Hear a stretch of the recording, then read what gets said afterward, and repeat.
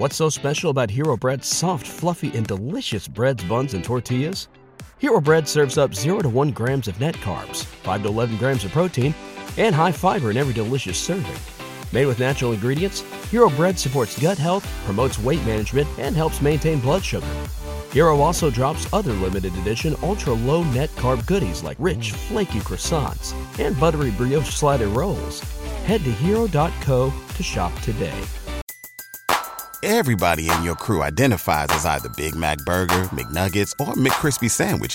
But you're the Filet-O-Fish Sandwich all day.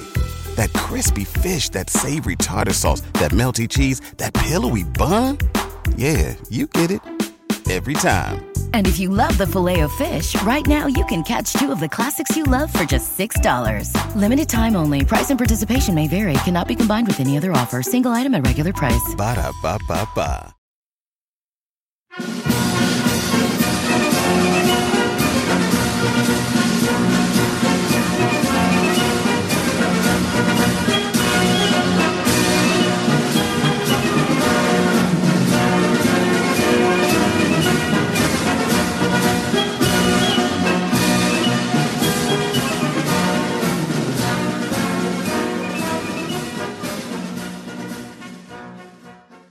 Hello there, and welcome to another episode of This Week in History with me, your host, Dan the Viking.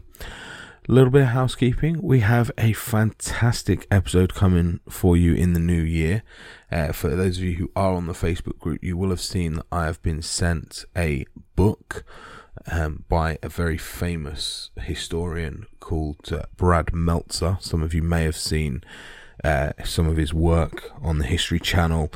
He's got other books out. He will actually be joining us on the show to talk about his new book. So for those of you who are interested in that, that will be a fantastic episode. I'm really looking forward to that. That will be in the new year. This week, however, we'll get on with the story. We are talking about what I would say should be one of the most famous men in British history, but I would almost guarantee that the majority of people have never heard of this man. And at the end of this story, you will probably wonder why. And I have no idea why he is not as famous as he probably should be. This week, ladies and gentlemen, we are talking about Adrian Carton de Wyatt, a Belgian soldier. He was from Belgium. And yeah, his story, pretty much, he was nicknamed the Unkillable Soldier. And believe me, ladies and gentlemen, by the end of this episode, you will know why he was called the Unkillable Soldier. But Adrian was born in Brussels, Belgium on May the 5th, 1880. He was born into a very respectable family. His father was a lawyer. And his mother, we don't know a huge amount about her. She was Irish, and for all intents and purposes at the time, she was just a general housewife. He was quintessentially Belgian. Now, you've got to remember, at this point, Belgium hadn't been around for very long. And there was a rumour going round between all of his friends that he was the love child of King Leopold II, the man we covered a few episodes ago. Obviously, this probably wasn't the case, but it just goes to show how much of a Belgian he actually was. I don't know if that sounds right. It sounds right if you say how much of an Englishman he was, but I don't know if there's a word for a man from Belgium. So if we have any Belgian listeners, just let me know. Is there a Belgian man or a Belginium? I don't know. Someone will tell me, but yeah, that's how Belgium he was. Adrian's mother died when he was just 6 years old, and his father moved the family to Cairo in Egypt. He later remarried, and his stepmother decided that it would probably be a good idea if the kids got a pretty good education. And at the time, and probably still now, the British schools were top of the list. So he was actually sent to a Catholic boarding school in England called the Oratory, which is in Birmingham. At 19 years old in 1899, Adrian was attending, I think it's Balliol College in Oxford. He was at Oxford University. And he wasn't happy. He had his mind set on something else. And at this point in his life, he could quite easily have got himself a law degree from Oxford, gone into his father's law business and been set up for the rest of his life, had a very good job. And that would have been it. He'd had a good life. But it wasn't enough. He decided that wasn't him. That wasn't the life he wanted. And he wanted to be a war hero. And he got his first opportunity during the Boer War. Now, the Boer War started on the 11th of October 1899. This is the second Boer War. And that was between the British Empire and the Boers, or the Orange Free State. And this was in South Africa. He's quoted to say at this point in his life that he knew he wanted to be a soldier, that war was in his blood. And he decided at that moment that he would fight for the British Empire. And if the British Empire didn't want him, he'd go and fight for the Boers. He didn't care. He just wanted to fight. That was his attitude. And turns out the British did want him.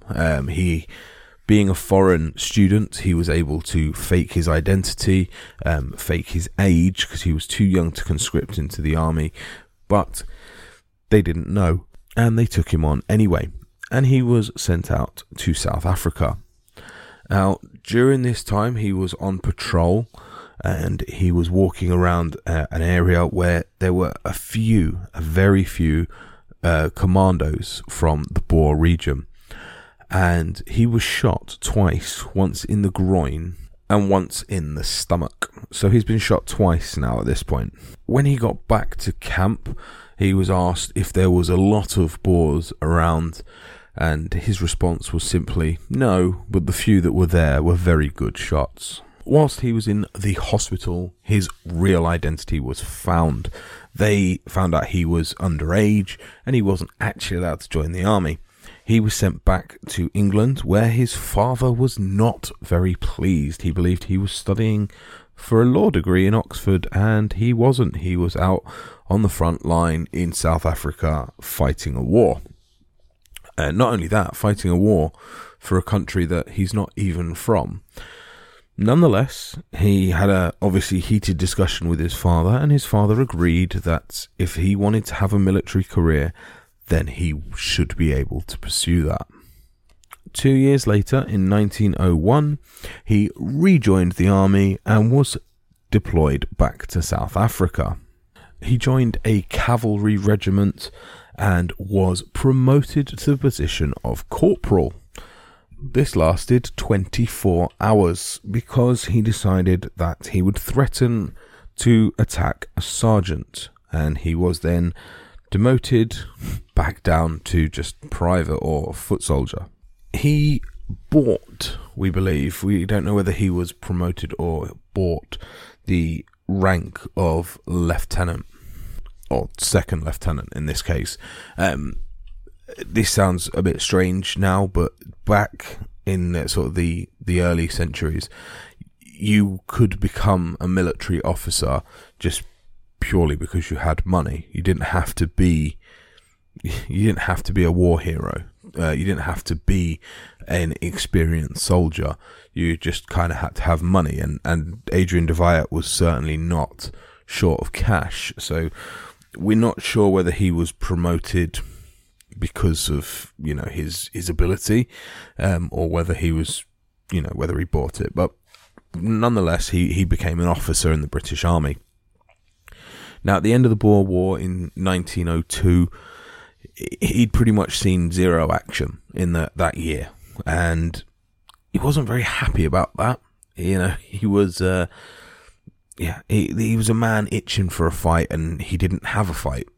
So when he returned back to England, he decided to re-enlist and go to British Somaliland. This was, at the time, Britain was dealing with a man called Mohammed bin Abdullah, who was known as the Mad Mullah.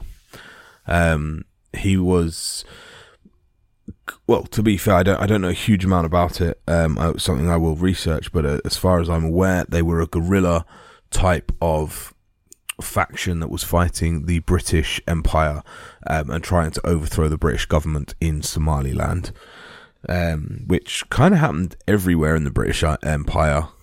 There was always a faction of people that didn't want us there. Unfortunately, he wasn't even sent there. Although that's where he wanted to go, he wasn't sent there. They actually sent him to a place called Muttra in India. Not a place at war, just that's where he was sent. Obviously you don't get a choice in the army as to where you're sent. You just get sent there. So unfortunately, he was not sent where he wanted to go. He was sent to India, and he did not. There was no war there. There was no fighting. He came up with a hobby. He didn't invent the hobby, but he started doing a hobby, which is called pig sticking, which sounds really weird, but essentially you're on horseback, you chase a pig round a field, and you stick it with sticks. You just jab sticks into it until it dies. That's pretty much the gist of that job, or that hobby. Unfortunately for Adrian, during one of his pig chasing experiences, he fell off his horse, and his horse fell on him. When the horse fell on him, it broke his ankle, and it broke 3 of his ribs at the same time. So it's just another injury, although this one isn't war related, but it's just another injury to add to this man's woes. Adrian was relishing war. He wanted war. In fact, there was a time where he was shouting at one of his servants. His servant was obviously not listening. He started throwing sticks and stones at the servant. And as soon as the servant was out of range of him throwing things at him, he shot him in the butt. So, yeah, he just wanted a fight. He just wanted to fight with someone. He wanted that war. Obviously, he didn't get away with this. He was sent to prison for a short time for shooting a servant. Even though they're servants, you're still not allowed to do that. So he did get sent away for a little bit, but he didn't get demoted, so he stayed a second lieutenant. He left India, and in 1904 he returned to South Africa. He was there for a few years, pretty much just keeping the peace. There was no war going on. He was just there as a general soldier in the area. He spent his time working on physical fitness, and apparently he was that strong at one point that he could rip a pack of playing cards in half. That's quite impressive. In 1907, he did his Pledge of Allegiance to the King and denounced his Belgian citizenship to become a British citizen fighting for the crown. In 1908, he returned to England and spent a lot of his time before the First World War travelling around Europe. He went mainly to Austria and Hungary, where he met his first wife. Now, her name, bear with me, was Frederique Maria Caroline Henriette Rosa Sabina Franziska Fugger von Babenhausen. That is genuinely her name. She was an aristocrat from Austria, and that strengthened his ties to that country. A tie that would probably cause a few problems in just a few years. But in 1914, he finally got his wish: war. But not the war he wanted. He was sent just before the start of the First World War. He got his wish and he was sent to British Somaliland. And he was sent to fight the Mad Mullah. He got there and realised that all war had broken out in Europe, and he felt like he was playing in a village cricket game instead of the test match. For those of you in America, that's like playing a high school game of football compared to the Super Bowl. That's how he felt.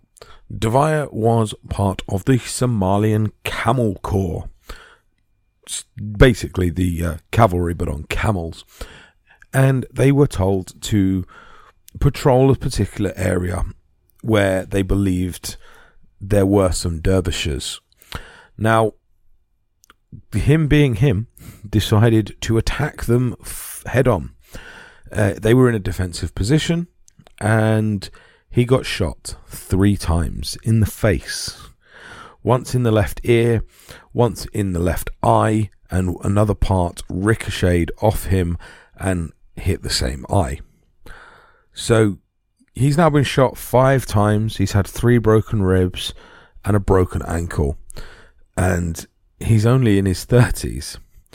And yeah, this is one of the reasons why he was the unkillable soldier. He took this opportunity, as I'm sure most people wouldn't, and he got sent back to England purely on the basis that he wanted to go and fight in Europe. Most people would probably try and avoid that, but no, that's what he wanted to do.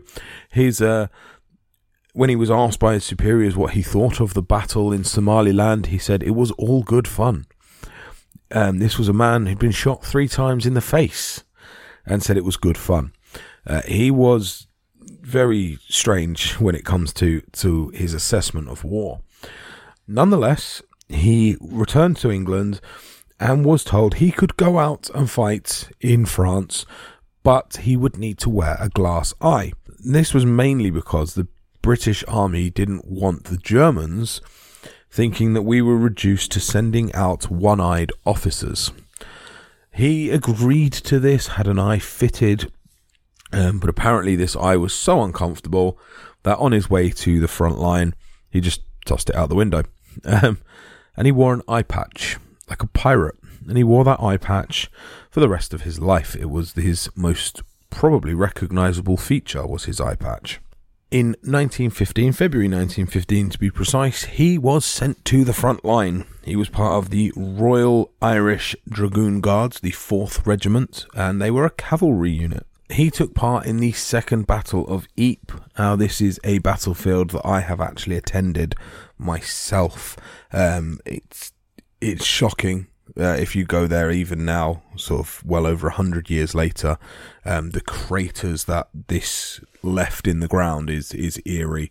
But it was a big battle, and at one point his Irish Dragoon Guards were heading over the top, and they were attacking the German front line, where a barrage of artillery rained down on them. De Wyatt was shot in the hand, and when I say shot in the hand, he was shot to the point that he had 2 fingers left that were dangling by a piece of skin. That was it. That's all he had left of his hand. When he had the field doctor come over to him, the doctor was not sure what to do, was very reluctant to amputate, so De Wyatt pulled his own fingers off. He actually later said that he felt no pain when he did that. I'm not really sure. It kind of turns your stomach a little bit, if you can just imagine. What's so special about Hero Bread's soft, fluffy, and delicious breads, buns, and tortillas? Hero Bread serves up 0 to 1 grams of net carbs, 5 to 11 grams of protein, and high fiber in every delicious serving. Made with natural ingredients, Hero Bread supports gut health, promotes weight management, and helps maintain blood sugar. Hero also drops other limited edition ultra-low net carb goodies like rich, flaky croissants and buttery brioche slider rolls. Head to hero.co to shop today. Everybody in your crew identifies as either Big Mac Burger, McNuggets, or McCrispy Sandwich. But you're the Filet-O-Fish Sandwich all day. That crispy fish, that savory tartar sauce, that melty cheese, that pillowy bun. Yeah, you get it. Every time. And if you love the Filet-O-Fish, right now you can catch 2 of the classics you love for just $6. Limited time only. Price and participation may vary. Cannot be combined with any other offer. Single item at regular price. Ba-da-ba-ba-ba. Well, I suppose you don't really want to imagine, but just 2 dangling fingers, and he just pulled them off. Yeah, so I'm assuming on that instance, being shot in the hand, unless he was shot by a very, very powerful bullet, he would have been shot more than once for it to cause the amount of damage that it did. His hand was later amputated at the wrist completely, so obviously past the wrist bone. So he's now got 1 eye and 1 hand. At this point, he could quite easily have gone home and spent the rest of the war at home. But he didn't. He went back to the front line and carried on fighting. He took part in the Battle of the Somme, where his soldiers actually said that the only thing he used to fight with were grenades, which he would pull the grenade pin out with his teeth and just throw it with his one good hand. That was it. He didn't carry a rifle. He carried a walking stick and a handful of grenades. Didn't carry a rifle because he couldn't use it. Didn't carry a pistol because he said that he would probably use it on his own men. He distinguished himself at the Battle of La Boisselle in France, where 3 units had their commanders killed. Him being the ranking officer took control of all 3 units. Now, up and down the Western Front, these 3 units were not able to communicate with each other. He was the one man that had the ability to communicate between all 3. And instead of using a Chinese whisper system and passing it along the trenches, no, Adrien de Wyatt decided to run across the front line from unit to unit and give his orders himself. The whole time being shot at by the Germans, the whole time being on no man's land, on his own, running from battalion to battalion. For this, he was awarded the Victoria Cross because the British held the line at La Boisselle, thanks to his leadership. He fought at the Battle of Devil's Wood after this, or Deville's Wood, but it was nicknamed Devil's Wood, where he was shot by a machine gun at the back of the head. Now, this actually removed the back of his head, not to a life-threatening point, but he'd lost all the skin on the back of his head, and his skull was exposed. But he simply just dressed it up, went back out to the front line. He was then shot in subsequent battles in the hip, the ear, and the leg again. Still, every time, he went back out and fought on the front line. He miraculously survived the First World War. He then, at the end of the war, which is the period that most historians will label the interwar years. Now, this is very wrong. It was not interwar. There were a lot of conflicts going on in Europe at this time, and just not on a major scale. He was actually assigned to Poland, which was a newly formed country, and he was assigned there as a political and military advisor. Whilst he was there, Poland declared war, or had war declared on them with Russia, Lithuania, Ukraine, and a couple other of the Bolshevik states.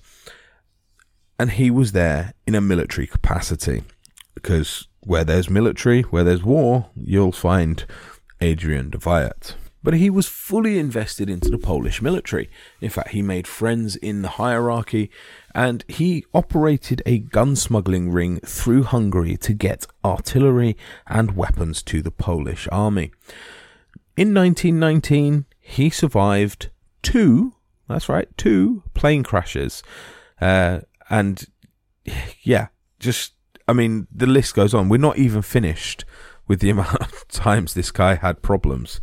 In 1920, he was at the front of a battle. He was on a train going through sort of like a cavalry charge, and he took out his revolver and he was firing at the Cossacks on his own when he fell out of a moving train. He then miraculously managed to get himself back onto the train and carry on fighting. In 1921, when the conflict had finished, he decided to stay in Poland. He liked the country so much, he was so happy there, and he believed he'd found his home, and that's where he wanted to stay. So he stayed in Poland from 1921. So at this point, you would assume, okay, he's had a good life. In 1923, he actually retires from the army, and you're thinking, that's got to be it. You know, he's fought in the First World War. He's fought in a few wars before that. He's fought in a war after that. Surely this man's military career is over. He's retired. He's a major general.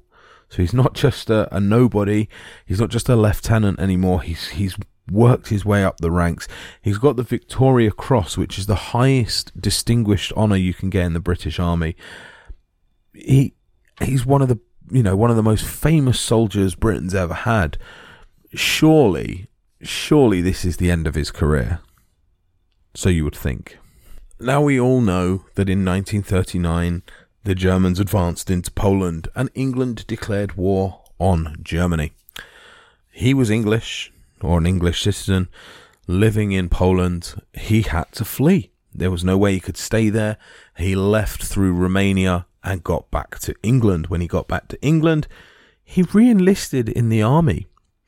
He was given the rank of Lieutenant General, and believe it or not, being nearly 60 years old, having one eye and one hand, was sent to a landing party of Anglo-French soldiers in Norway. And this was to stop the German invasion of Norway.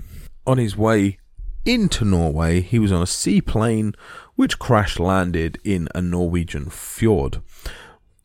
When it landed, or crash-landed, bearing in mind how cold these fjords are, it was being attacked by a German aircraft.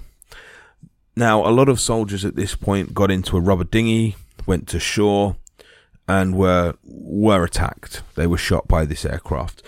He didn't. He waited in the freezing cold water inside the aircraft that had been shot down. And obviously seaplanes, they do float. And waited for the German plane to just simply run out of ammunition and fly off. They were outnumbered, outgunned, and were in a bit of a pickle, him and his unit. Some of them had been obviously died in the plane crash. Some had died in the attacks from the German fighter planes above. And the Germans knew it. They knew they were there. They encircled them and they were ready to finish everybody. Luckily for Carton de Wyatt and his band of merry men, the Royal Navy was just around the corner. And the Royal Navy came round and ferried them all back to England. In 1941, he was sent on a secret mission to Yugoslavia by Winston Churchill himself. Unfortunately, he never got there. His plane took a nosedive just outside the coast of Malta and crashed into the sea. De Wyatt, 61 years old, got out of the wreckage, managed to grab another soldier who was injured and swim to shore. Bearing in mind he's got one arm, or one hand, one eye, he's 61 years old, he's been in his fourth plane crash now, and he swam to shore, saving the life of another soldier. I do apologise, I've just realised I've said the coast of Malta. Well, after they left Malta, the crash happened, and it was just off the coast of Libya where they had the crash. So he landed on the shores of Libya, where he was arrested because this was Italian territory, and at this point in the war we were fighting the Italians, which people do forget that when they think about the Second World War, that we were fighting the Italians as well, but we were indeed. He was arrested. He was transferred to a high security prison in the castle of Vincigliata. Now this was basically for officers. It was an officers' prison rather than, a normal prison. I'm going to assume, although I don't know, but the conditions in these were probably slightly better than a normal POW camp. But I suppose in all fairness, they could be worse because these officers knew more secrets. Gone were the days of chivalry where the knights were looked after more than the foot soldiers. He was a member of at least 5 escape attempts. Okay. One of these attempts was to dig a 60-foot tunnel under the castle walls. A job not easy for a man in his 60s, and certainly not easy for a man who has an amputee, or with one hand. But in March 1943, this tunnel was completed and they managed to escape. A handful of prisoners managed to get out and they hid in the Italian countryside dressed as peasants or farmers. Believe it or not, they were recaptured. A 60-year-old man with an eye patch, one hand, and can't speak a word of Italian kind of stood out like a sore thumb. Luckily, he didn't have to stay in prison for too long. In 1943, Benito Mussolini was, he was murdered. He was killed by his people, and he was allowed to be released. At this point, Italy was negotiating peace terms with the Allies, and they needed an intermediary, to go through and speak for both parts. Someone who had lived with the Italians, someone who could, have a bit of sway with the British politics, and that man was Carton de Wyatt. They decided that because he was disabled and because he was pretty much ready for release anyway from the castle, that he would be the man to do it. Obviously, he needed to be suited and booted before he left, so they took him out of the castle to get him some new clothes. Now, this is a man who is used to the British suits, the way the British do everything, and decided that whilst he was out and getting a brand new suit paid for by the Italian government, that an Italian tailor would make him look like a gigolo. Obviously something that now is quite funny. Back then, I can't imagine the Italians took much humour in that, but nonetheless, that is what he said, because he was just that sort of a character. He just didn't really care what people thought about him. He was sent back to England in 1943, and you would think that this would be the end, and it kind of was the end of his military career. He was then appointed by Winston Churchill to be an advisor in China, and he became personal advisor to Chiang Kai-shek, who was the Chinese communist leader or the Chinese nationalist leader at the time. He built up quite a relationship with Chiang Kai-shek, but he didn't like Chairman Mao. Not many people did, to be fair, but he didn't like communism. He was a staunch anti-communist. He really, really hated it. And when he was asked questions of, why haven't you gone here or why haven't you gone there, his answer was simply, well, I don't like communism, so I don't want to see your operations. I don't really care what you do. I'm here to advise this man, and I don't care about the rest of it. So that's pretty much what he did. Other than that, he was there until 1947, and he was in another plane crash, which he survived. When he left China, he travelled back to England, and on his way, he went to meet a friend in Burma. When he got there, he was walking down a flight of stairs, which he tripped, fell, and broke 2 of his vertebrae on his back.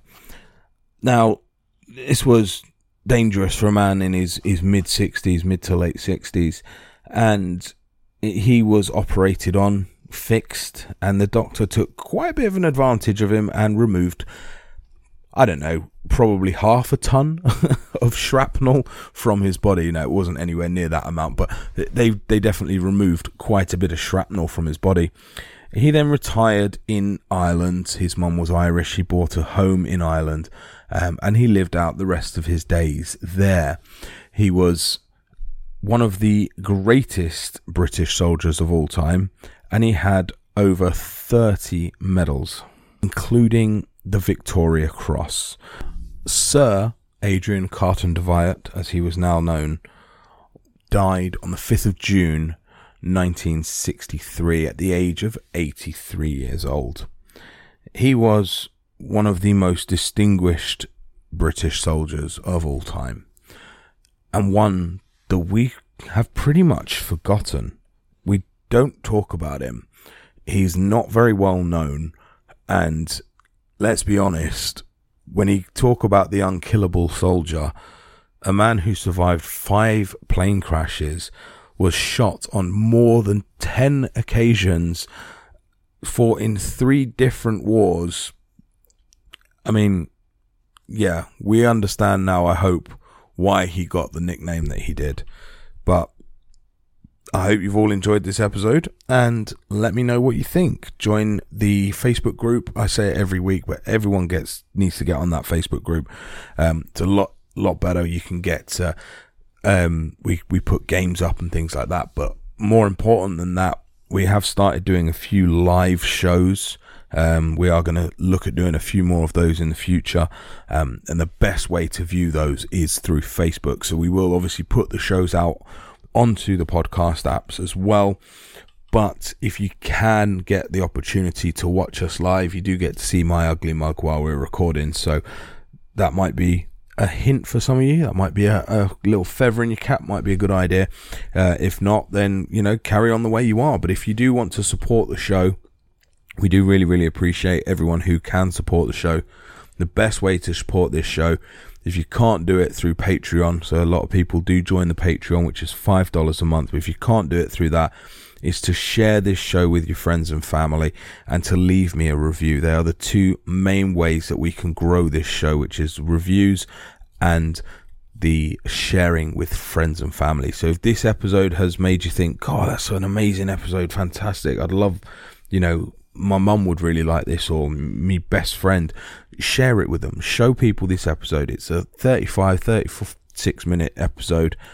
Get it out there for people to listen to, because that's how I'm going to grow this show. And we've been going nearly 2 years now, and I want to see next year really push into bigger figures. So all you guys who come back every week to listen to me, you guys are the ones that are going to push this show forward. So thank you very much, and we shall see you next week. Bye bye. What's so special about Hero Bread's soft, fluffy, and delicious breads, buns, and tortillas? These ultra-low net-carb baked goods contain zero sugar, fewer calories, and more protein than the leading brands, and are high in fiber to support gut health. Shop now at Hero.co.